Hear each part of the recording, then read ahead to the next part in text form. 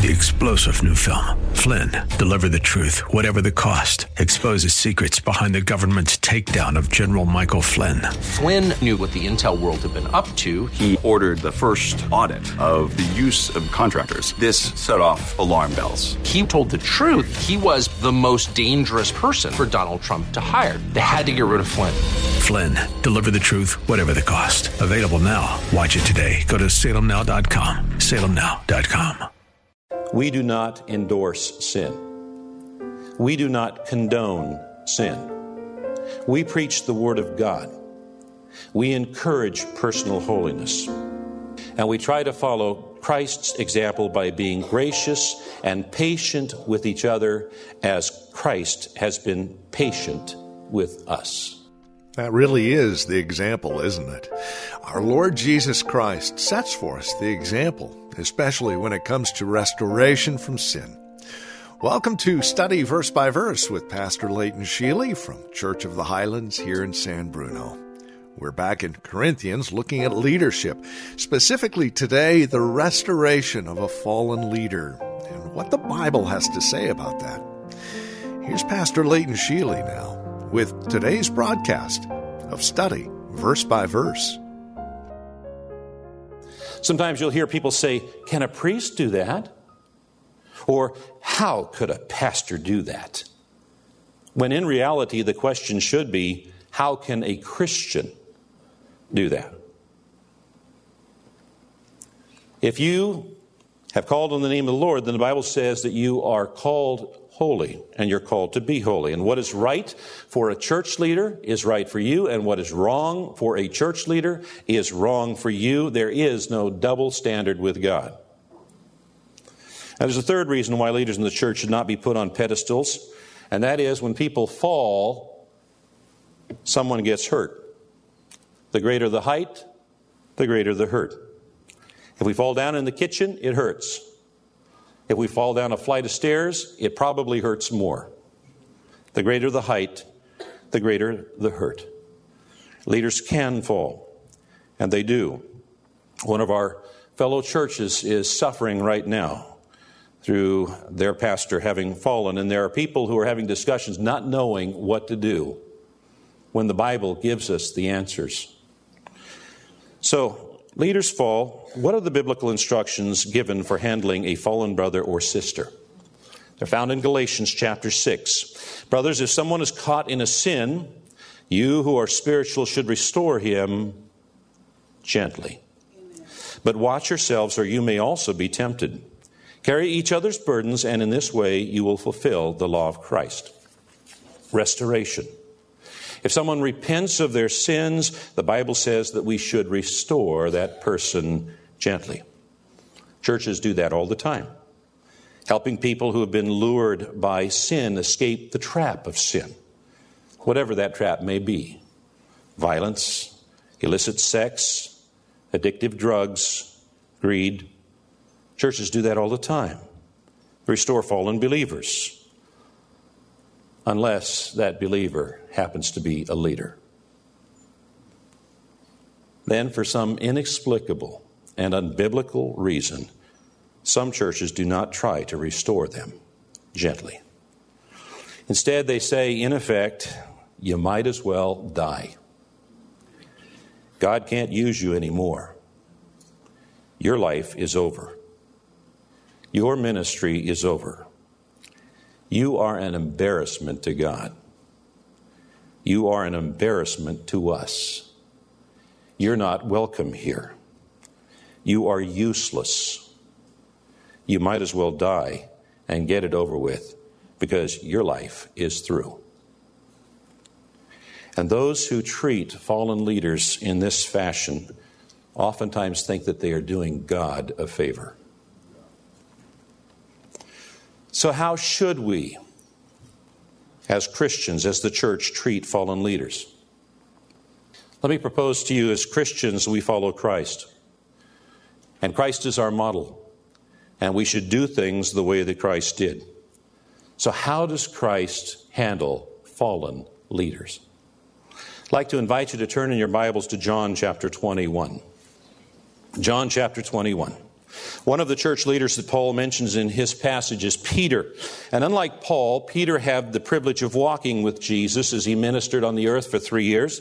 He got to see the miracles Jesus performed. He got to walk on water. He was one of only 3 apostles who saw Jesus on the Mount of Transfiguration. He was one of only 12 men in the history of the world to be personally tutored by God in human flesh for 3 years. He was chosen to lead the apostles, and after all that he experienced, he denied that he even knew Jesus to a servant girl.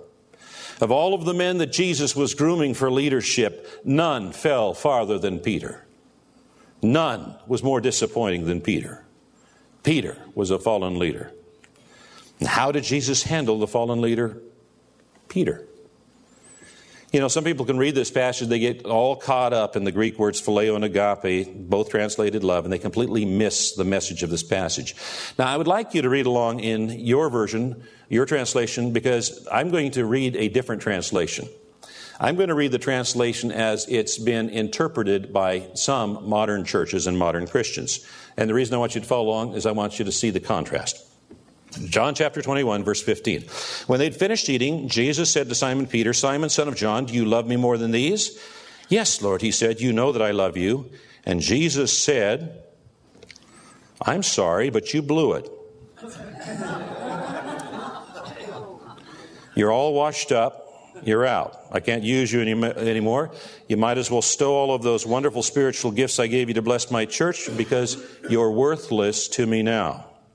You are not welcome in my church family." Is that what Jesus said? No. But you would think that's what he said based on the way some Christians and some churches act. Jesus said, "Feed my lambs."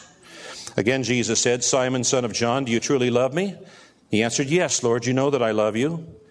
And Jesus said, "You blew it, Peter. You were warming your hands by the fire and left me out in the cold." What kind of leader can you possibly be? I'll let you be one of the sheep, but you're no longer qualified to be a shepherd. Is that what Jesus said?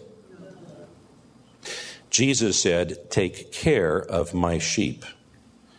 Question: who takes care of sheep? A shepherd, a leader. Jesus said, "Peter, I want you to be a leader again. I want you to lead my sheep." The third time he said to him, "Simon, son of John, do you love me?" Peter was hurt because Jesus asked him a third time, "Do you love me?" And he said, "Lord, you know all things. You know that I love you." And Jesus said, "Feed my sheep." Now I ask you this question: how are Christ's sheep fed? Jesus said, "Man does not live on bread alone, but on every word that comes from the mouth of God." We are fed by the word of God. Jesus said to Peter, "I want you to feed my sheep. I want you to preach."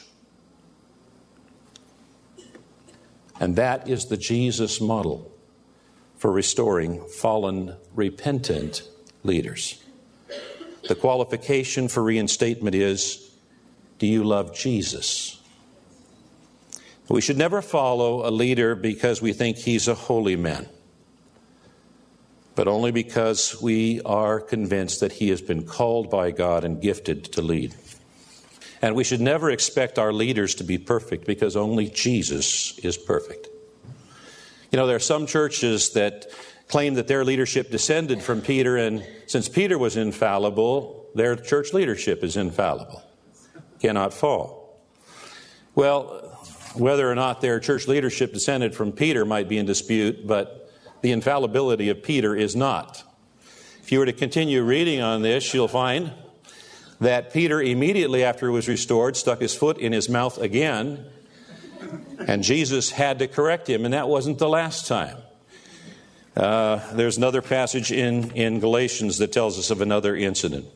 Peter was never infallible. Church leaders are not infallible. But because of Peter's failures and the transparency of Scripture, we have a Jesus model that's been provided for us concerning the restoration of fallen leaders. And for the last 50 years, our church family have worked to restore fallen leaders. And as a result, some who are basically modern-day Pharisees have accused us of such things as allowing sin in the camp. And those kind of lofty, holy-sounding phrases. This is the truth. We do not endorse sin. We do not condone sin. We preach the Word of God. We encourage personal holiness. And we try to follow Christ's example by being gracious and patient with each other as Christ has been patient with us. Does God know the instant we sin? Yes. Does He punish us the instant we sin? No. Why is that? Could it be that He wants to give us a little time to think about what we did? Maybe come to the conclusion, that wasn't so smart after all. I think next time I'm going to do it God's way. Amen. That's what we're told in Romans chapter 2. Do you show contempt for the riches of His kindness, tolerance and patience, not realizing that God's kindness leads you towards repentance? We try to follow Jesus' model in everything that we do. Now, some would ask, well, are there circumstances when it's appropriate to excommunicate a sinning Christian? And the answer is yes, when they refuse to repent from their sin. We're going to examine that in greater detail later in our study of 1 Corinthians. But I know that right at this time, this is a timely message because there are church members and churches that are suffering right now, wanting to know what the Bible says in terms of giving guidance to them. And there are church members that don't understand that the church is not a business. It's a family. And when church families go through difficult times, the church family needs to pull together. I am so encouraged whenever someone comes to me and says, Pastor, I just want you to know I've been praying for you. Because all church leaders need your prayers.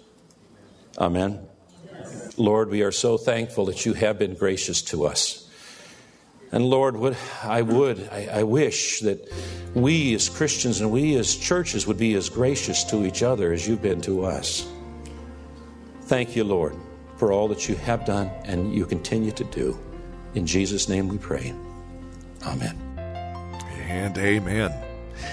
Well, that will close out today's study verse by verse with Pastor Leighton Sheely. We'll look forward to tomorrow's as we continue in 1 Corinthians. We'll focus in on the message of the cross. We trust you'll join us then. In the meantime, to learn about us and Church of the Highlands here in San Bruno, we invite you to visit our website, highlands.us. A lot of information and resource materials available at your fingertips when you visit highlands.us. Again, thank you for spending time with us today. On behalf of Pastor Leighton Sheely and all of us here at Church of the Highlands in San Bruno, until tomorrow, may God richly bless you. 3-star General Michael J. Flynn, head of the Pentagon Intelligence Agency, knew all the government's dirty secrets. He was one of the most respected generals in the military. Flynn knew what the intel world had been up to. He understood its funding. He ordered the first audit of the use of contractors. This set off alarm bells. The explosive new documentary, Flynn, Deliver the Truth, Whatever the Cost, uncovers the facts behind this scandal. Flynn told the truth. He was the most dangerous person for Donald Trump to hire. I find out the worst enemy that I'm going to face in my life is right here in America. They took my assessment and they wanted me to change it. And I was like, I'm not changing it. They had to get rid of Flynn. With in-depth interviews, archival footage, and never-before-seen personal records of the man behind the headlines. I just felt like I was drowning. Flynn, Deliver the Truth, Whatever the Cost. Available now. Watch it today. Go to salemnow.com. salemnow.com.